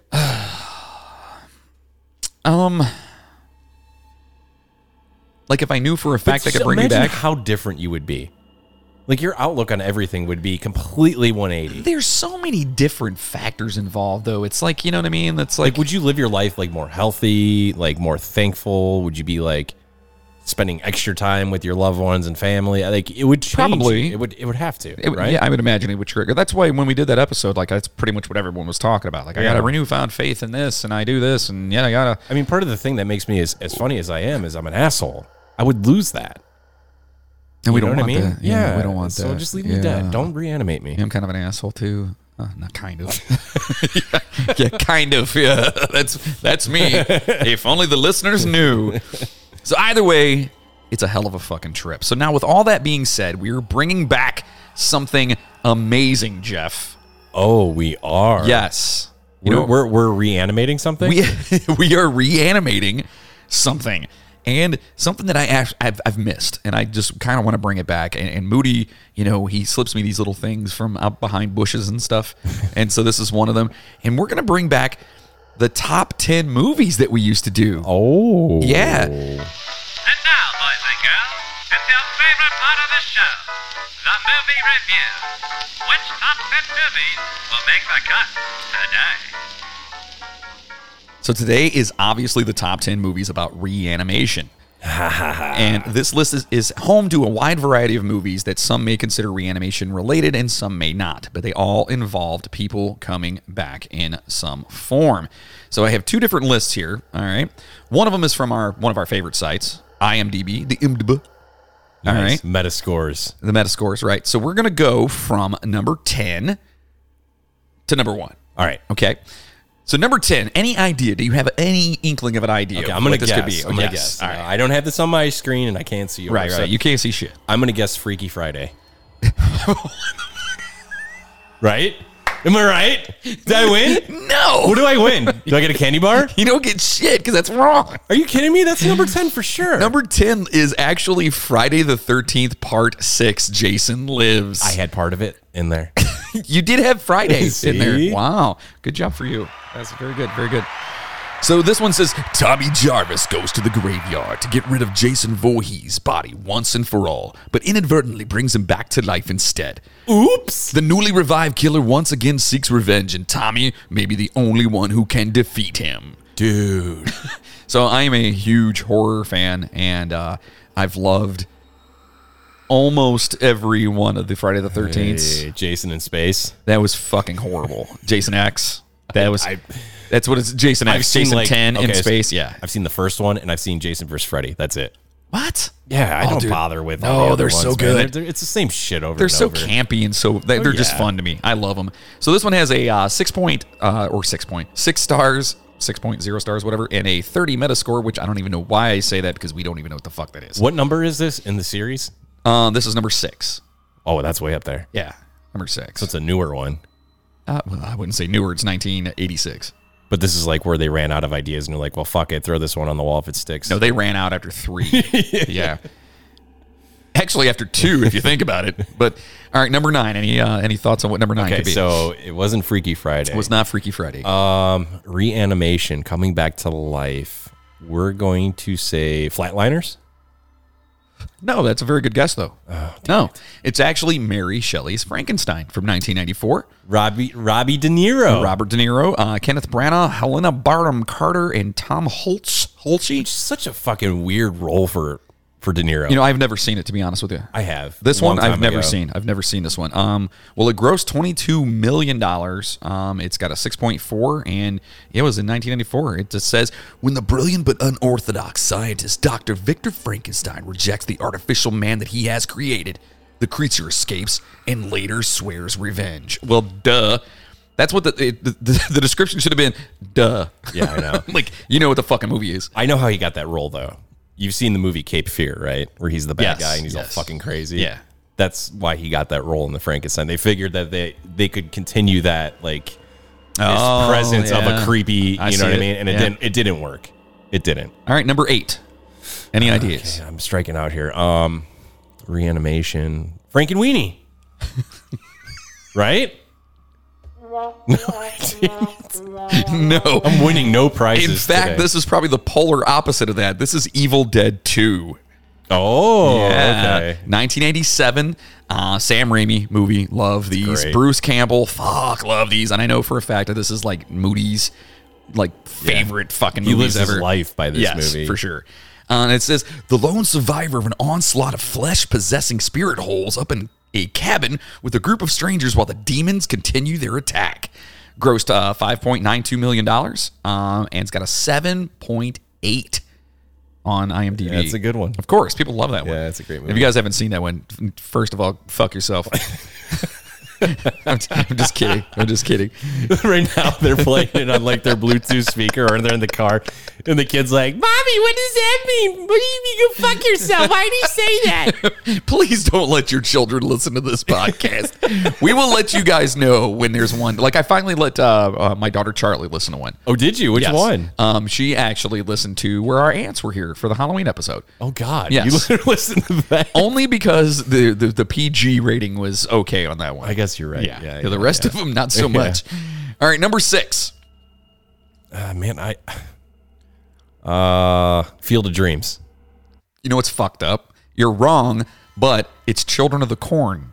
I'm getting so close. that's kind of fucked up, man. Yeah. So Children of the Corn, a young couple is trapped in a remote town where There's a dangerous no reanimation in Children of the Corn. It says some of these are. I don't know. I'm just listen. Do I make this? No. Is there? I don't know. Not that I remember. I thought they killed people. That's what they did. They didn't reanimate them. It's a religious cult of children believes that everyone over age 18 must be killed, which kind of defeats the whole procreation of more children being born. Anyway, so $14.57 million and a 5.7 rating on IMDb. All right. Number 5. Okay. I want you to just think about this one. Just think about this entire episode. Yeah. What do you think? It's going to be a Frankenstein. I know that. Okay. Young Frankenstein. Yay! How is that not number 1, though? It should be. Yeah, it should. It absolutely should be. 8 fucking stars, of course, as it should be. An American grandson of the infamous scientist struggling to prove that his grandfather was not as insane as people believe is invited to Transylvania, where he discovers the process that reanimates a dead body. Of course, Gene Wilder, Madeline Kahn, Marty Feldman, Peter Boyle, like just a fucking amazing movie. Grossed $86.3 million. Oh, yeah. I didn't know it. Got that Mel Brooks fuck you money. Yeah, for sure. 8 fucking stars on IMDb. Love that movie. Guys, we'd love to hear what you guys think of these movies too, especially like Young Frankenstein and whatnot, because it's such a great movie. That is a good one. And the Friday the 13th ones. I want to know, you know what I want to know? Freaky Friday. Do you like that movie? I mean, it's good. Did you see they made a new kind of esque one with Vince Vaughn? Freaky Friday? It's kind of like that. I haven't really looked completely in it, but every commercial I see, it looks like it's a Freaky Friday thing, but it's with a serial killer. Oh, really? Yeah, I think. I don't know. Vince Vaughn in a serious role? Yeah, no, it's not serious. I don't know. It's fucking weird. You're talking just like him right now, too. I don't know. I don't know. We might do this. We may do that. I don't know. I don't know. It might happen. I don't know. Anyway. So anyway, yeah, that's happening. Number 4. Well, we covered Young Frankenstein and Mary Shelley's Frankenstein. So I'll just say you've said this one. Pet Sematary. You didn't say Pet Sematary. No, I know, but that's what I'm guessing. Oh, no. It's Frankenweenie. Frankenweenie, when a boy's beloved dog passes away suddenly, he attempts to bring the animal back. Please, no! Through a powerful science experiment. Great movie. It is. Such a good movie. It's very sad. It's sad. It's fucking fucked up. It's Tim Burton, Winona Ryder, Catherine O'Hara, Martin Short, Martin Landau. Grossed $35.29 million with a 6.9 rating on IMDb. Fun fact. Uh-oh. That was Tim Burton's very, very, very, very first project he ever did in filmmaking. Not that specific one, but like way back in the day when he started doing filmmaking stuff, he made a short of Frankenweenie. That was his first project ever. Yeah. Oh, it's super cool. So then when he got the Beetlejuice money, he's like, I'm making my first project. You got that Beetlejuice. Yeah. All right, so number 3. No, man. So we're cutting down to the wire here. I don't think this is even remotely close, to be honest. I'm not 100% sure why this is on Terminator 2. Which kind of has some reanimation in it. Absolutely. Yeah. Have you seen this boy? Wolfie's fine, honey. Wolfie's just fine. I actually just watched the newest one recently. Oh, did you? I can watch all those. I don't care. Like, whatever. I'm that person that when I watch movies, my mind completely disassociates from everything, and I can just watch. I've kind of come to this thing now, and we're going to sidetrack here for a minute. So first of all, no, let me just do this. The midnight train going anywhere. Because we are going anywhere at this moment right now. So we started watching at our house. We started rewatching Roseanne. Okay, the old Roseanne from like when we used to watch the TV show Roseanne Barr. It's fucking great. Still to this day, it's a great show. John Goodman's amazing. So we had it on, in the background, and we went through all the seasons in like a week, basically. Just binge watch. Yeah. It's on in the background all the time. We catch parts of it, whatever. We happened to be flipping through channels watching the election stuff the other night, and the Connors came on, the new one. Oh, have you seen John Goodman? He's lost a shit ton of weight. No, he looks so. Every character, like DJ, the one girl, Becky, and the other girl, it was so hard for me to watch because I just felt like so horrible. Like they are so all fucking old. Like I'm talking old. Oh yeah, I saw a commercial. John Goodman looks like he's about to die. Yeah, John Goodman. Well, he lost a shit ton of weight, so he's just got that extra like But it doesn't even look like him. Yeah, he looks. Well, I mean, and so like we're watching this and we're like, oh my, and like even DJ, he's like fucking like 40 or something now. He's like our age, and I'm like watching. I'm like, this is so fucked up. It was so fucking weird to see that. Like, you know what I mean? Yeah, well, dude, we're all getting older, man. So, anyways, what were we talking about? Because there's a reason why I brought this up. Number 3. Yeah, it's the Rocky Horror Picture Show. No, we were talking about Terminator. Oh yeah, you watched. So I will, but it is the Rocky Horror Picture Show. But hold that for a second because the train's still going anywhere. Okay. So I won't watch the new Terminator because I've seen the cover, like the preview, and I've seen the cover of it. Yeah. And Linda Hamilton. Oh yeah, is so fucking old. Yeah. I know I'll have that same awkward. Like I had to turn the Connors off. Like I was just like, I can't do it. I can't see them why? differently than what I'm used to seeing them. It's because it's a sense of your own mortality, my friend. It is. It is. You're watching this, though, and you're going, holy shit! I used to have a crush on her when I was a kid, and now that could be my grandmother. Ooh, Roseanne? Not fucking Roseanne. I mean, you can tell us the truth if you want. Sarah Connor. You know, Sarah Connor. But it's I just can't. That's why I can't watch Roseanne. Yeah. No. But you know what I'm saying? Like, it's sure. So, and I don't know if listeners out there, if you've experienced the same thing, even like with the Fuller House. Yeah. So I watched a couple of those, which by God, those are bad. And they're bad, but I can't like look at them the same. I can't. Like everybody's just so fucking old, and it feels so like just out of place and awkward. I don't know. Maybe it's just me. So let's just be honest. Let's stop rebooting. They're rebooting Saved by the Bell with all the same people. I saw that, and they're old as shit. Stop grasping at straws, people. Let it go. Let it go. Yeah. Now, unless they bring back what is it? Bring back fucking Iron Wolf and Knight Rider and like Family Matters. The Fall Guy. Like bring back good Fall Guy. Yeah, dude. I'm all about right? Everyone right now is going, what are those? I know. Knight Rider. Yeah, Knight Rider would be badass. Knight Rider would be badass, especially nowadays. But no, it wouldn't. Let's be honest. It'd be a fucking Tesla, like, get in the car. Yeah, fuck that. All right, so number 3 is the Rocky Horror Picture Show from 1975. A newly engaged couple have a breakdown in an isolated area and must seek shelter at the bizarre residence of Dr. Frank Infurter. All right, I got a confession. You love this movie, don't you? Never seen it. You've never seen Rocky Horror Picture Show? I've heard so many things about it. I know there's like a cult thing. I know there's like they play it in theaters. People all dress up as the characters. Like I know all about it, but I've never actually sat down and watched the movie. Well, first and foremost, it has one of my all-time favorite actors, Tim Curry in it, which I made my wife sit down and watch Clue for the first time the other day. That's a great one. Fucking fantastic. I was dying laughing because all the slapsticky, like very Mel Brooksy shit going on. Yeah. And she's just looking at me like, are you fucking stupid? And I'm like, yeah. Anyway, I just loved it. So anyway, this one, $139.88 million. That's a lot of fucking money. 7.4, and of course, Tim Curry, Susan Sarandon, Barry Bostwick, Richard O'Brien, of course, Meatloaf's in it. Fucking amazing. You all remember him from Mushmouth, right? It's a great movie, and it's a musical, but it's like kind of a darker, kind of weird musical from the 70s, 75, Isn't it about like transvestites in... Tim Curry is. He's a trainee dude. Yeah.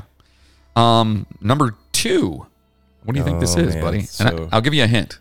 Well, I mean, some of these aren't even about reanimation, so I'm trying to think. I know. That's it. Whatever. You give me a hint. It's newer. That's your hint? Let's see. That narrows it down to 3. It can't be 1 or 2. It's got to be 3. It's newer and it's a reboot. Oh man. It's not Pet Sematary? No. That's like the biggest reanimation movie I could think of. Yeah, it's other than Frankenstein. It's it. It is not about reanimation. I don't understand why this is on here, to be honest with you. I have no idea. I have no clue. Anyway, you guys all know it. It grossed $327.48 million. The original It? No, this is the new remake, one. the 2017. And Bill Skarsgård, whatever. You guys have seen this. And if you haven't, you know it. And then the original was better. We got a fun fact about that, too. That Tim Curry was in the original one that we just talked about. And number 3, the horror picture show.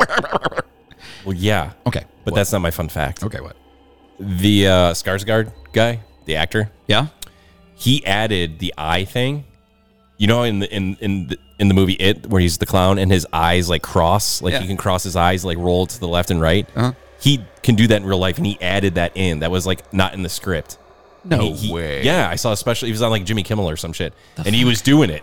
What other movies has he been in? Not many. He was the one guy in oh my god, what movie is that? Deadpool 2. He's the one superhero that like pukes acid.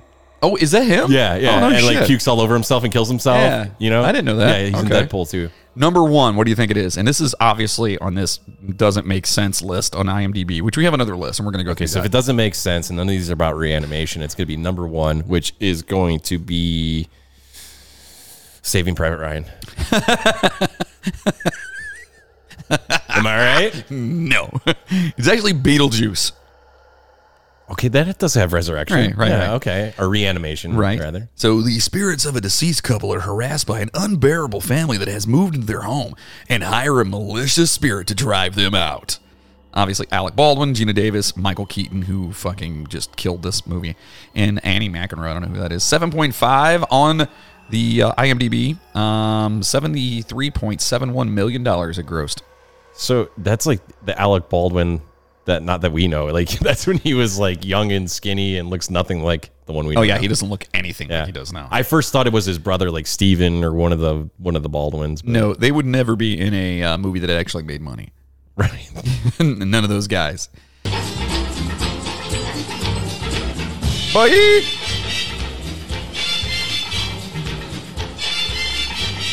Right now, people are dancing in their car.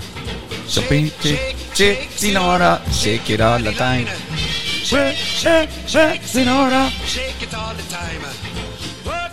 Such a good movie. If you haven't seen Beetlejuice, that's one you can watch with the kids. By the way, Yeah, it's great. It's absolutely It's great. a really I'm pretty good sure movie. everyone is listening is listen to Beetlejuice or watch Beetlejuice.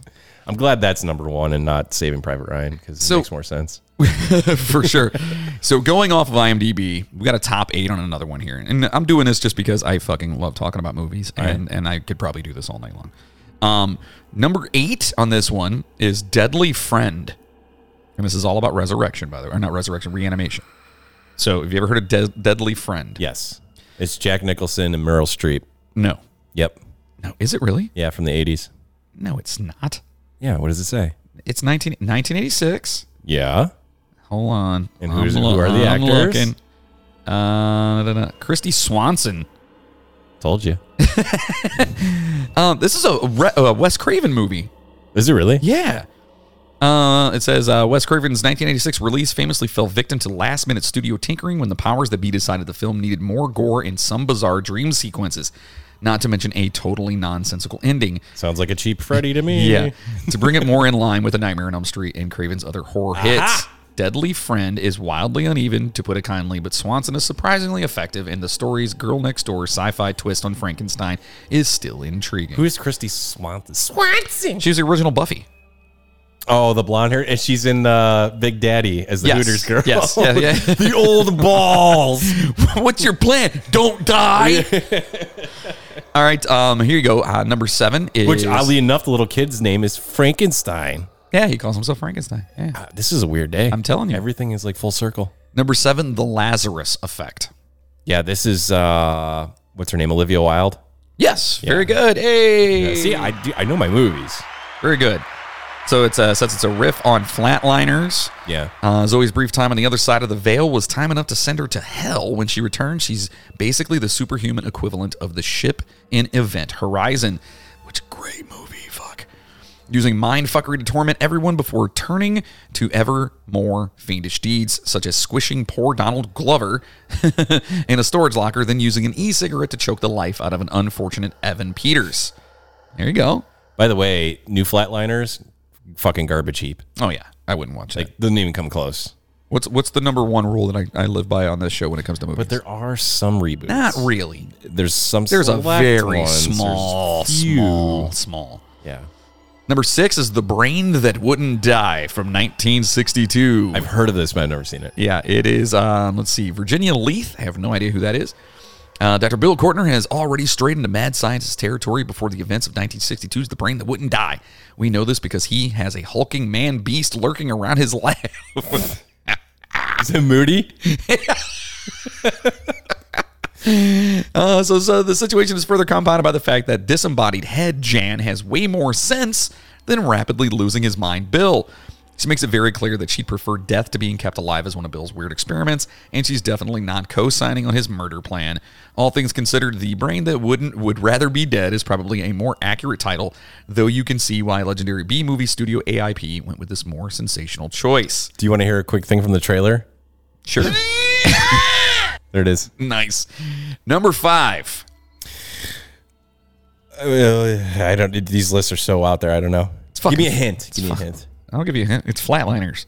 Is it? Yeah. That's number 5? That's number 5. Should be number 1. Well, let's see where we're going. Obviously, Flatliners is awful. Awesome. Yeah. It's Kevin Bacon and, I mean, shit, dude. Emilio. No, is it Emilio Estevez? It's Kevin Bacon, Kiefer Sutherland. William Baldwin, the other Baldwin. Lou Diamond Phillips, right? Oh, is he in there? Julia Roberts. Julia Roberts, for sure. And Charlie Sheen or Baldwin? No, it's Baldwin. Yeah. William Baldwin. It's like an all-star cast for that time. So basically, they go in and they're like medical students that go in and they freeze them. And then they try to bring them back to life. And then shit happens. Yeah. They go into the afterlife and it's like, it's like fucked up for each one of them. Yeah. Dude, number 4, fucking RoboCop. I see it on the screen. I was like, what? Fucking RoboCop. So awesome. Dun, dun, dun, dun. That's Terminator. Same thing. Dude, okay, RoboCop is like the GoBots to the Transformers. Correct. Like Terminator's Transformer. Right. RoboCop's GoBots. Right. You know, like you didn't have the extra money to go see Terminator, so you saw RoboCop instead because it was like a buy one get one. Is that what happened? Yeah, you could watch like Beastmaster and RoboCop at the same time for one ticket. Beastmaster was the little ferrets. Are you kidding me? Beastmaster was amazing. But Beastmaster was like the poor man's Conan the Barbarian. Yes. So, number 3, Frankenhooker.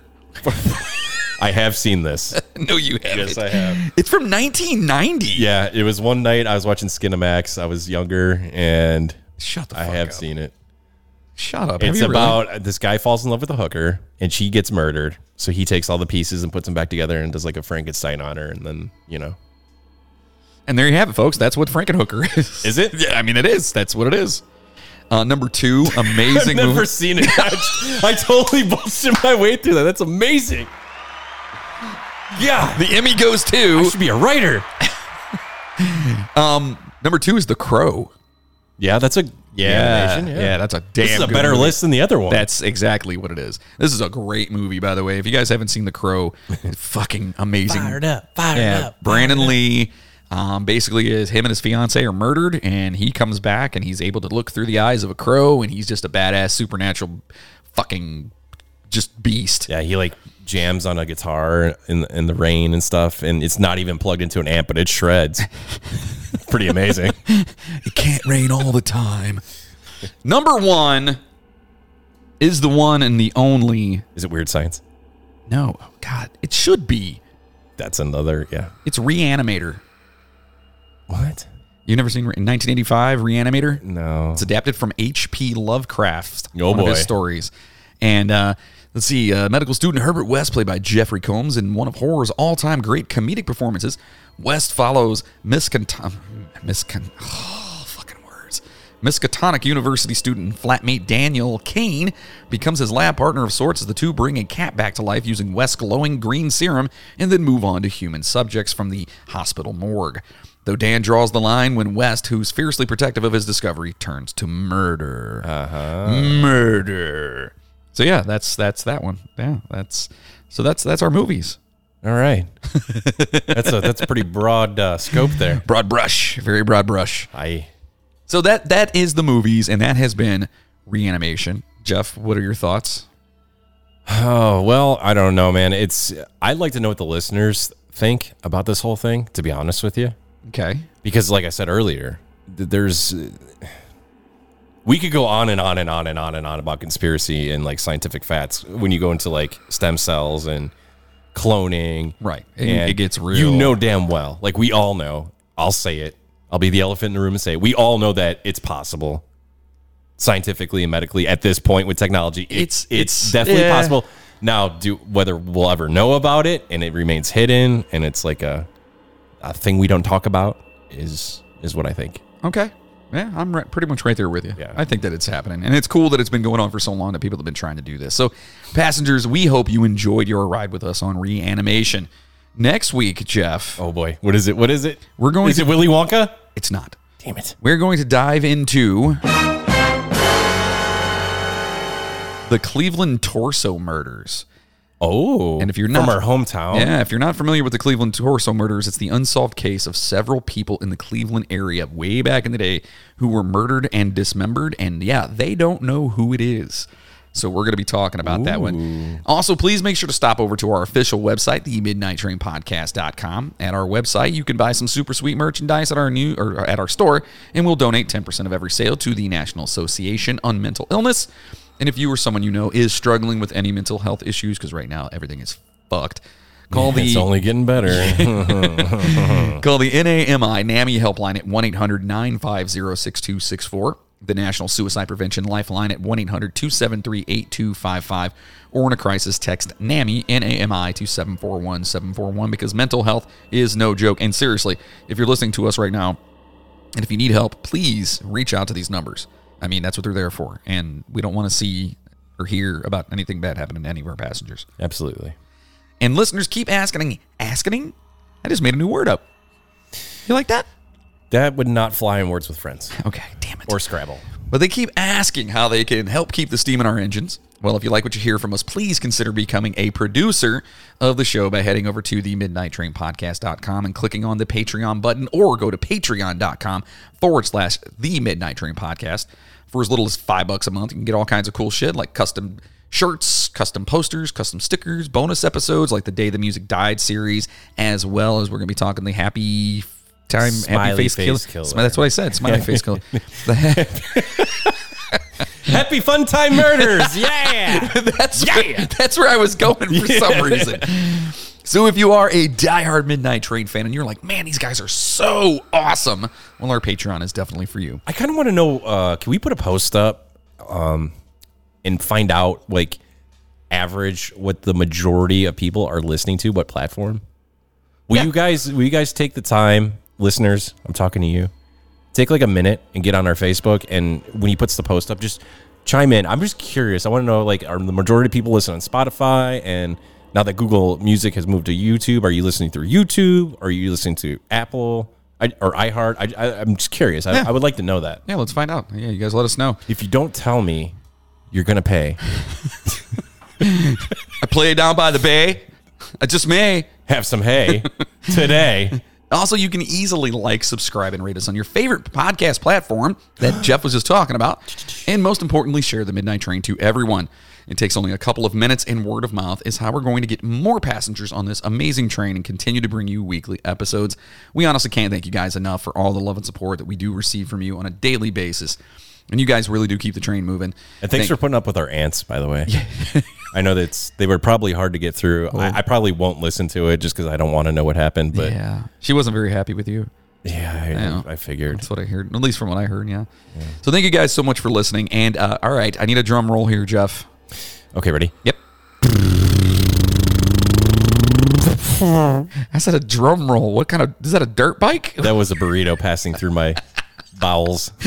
So a big fucking Midnight Train shout out to Tess, Heidi, Kaylin, Kevin, Matt, Diana, Christopher, Jacqueline, Katie, Nate, who is actually a newer listener that comes in and hangs out at the bar. Whatnot, very cool guy. So Nate, thanks for listening. Can we call him Nate Dogg?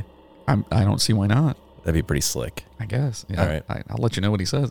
Yeah. Michaela, Ramsey, Tamar, Tommy, Speakabox, The Sister Skeleton. Please make sure you check out The Sister Skeleton podcast wherever you listen to podcasts. And it's skeleton, not skeleton. Yeah. You got to clarify that. Yeah. Skeleton. S-K-E-L-E-L. Damn it. You okay there? I just choked on my own spit. Why did this happen?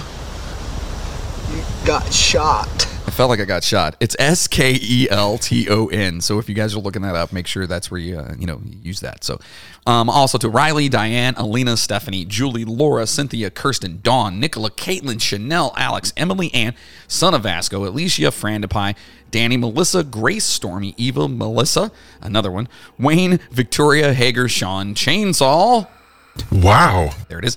Jigsaw, Bill Son Colin, Todd, David Vallo, Juan, Belen, Ken, and Brad over at Voodoo Vodka, Chef Kevin, Katie Brabenick, Davey, our Mexican Vato, and a very special thank you to our superhero Patreon producers, Chad Flint, Cheryl Pierce, Chris McLeod, Justin Kowalczyk, Rob Webb from the Funbox Podcast, Christina Skelton, Maria Gibbs, Jessica Bartolome, Bill Birch, and Samantha Pickworth.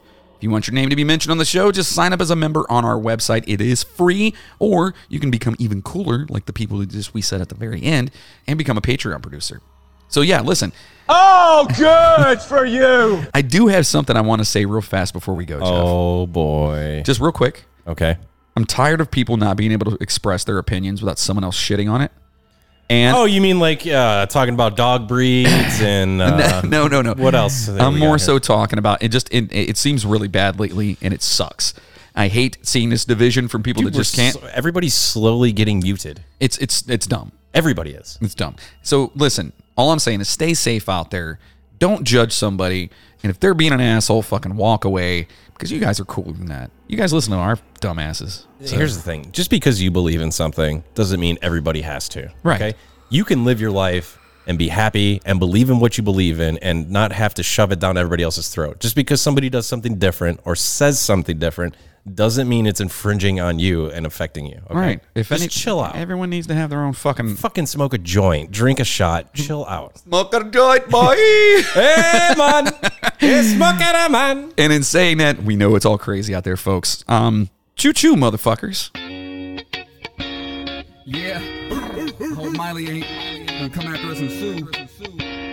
But fuck it. Hey baby, go the way you look tonight. Have me feeling like a king and it's alright. From your tight ass skirt and your 3-inch heels, let's wheel and deal while you bob and kneel. Now I'ma be honest, it's about the sex, son, so you better be down or it's on to the next one. There's a couple of other things you need to know. You better be down to blow or it got to go. Oh no, uh-oh. You better be happy it ain't going in your butthole. At least not tonight, and baby that's how it is. So forget who he is and let's get down to biz. Here in this room it's just me and you, so let's do what mammals are supposed to do. Put your hands down and play with my balls. You know it's gonna be okay. I'm popping your head like yeah. You're moving your hips like lay your ass down all night long. You know it's gonna be okay.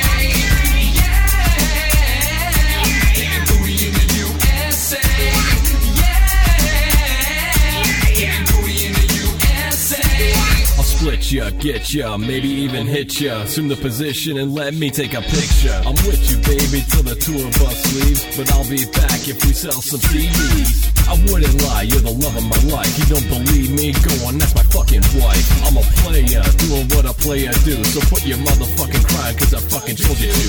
It's cool if you wanna bring your friends down too. But if they touch my fucking weed, then I'm gonna break the tooth. I'm a nice guy as long as I can hit it. But the second then I'm done, then you know I'm gonna quit it. Cause I'm in it to win it, maybe even spin it. I'm the best you'll ever have, so don't you forget it. Put your hands down and play with my balls. You know it's gonna be okay. I'm popping your head like yeah. You're moving your hips like lay your ass down all night long. You know it's gonna be okay.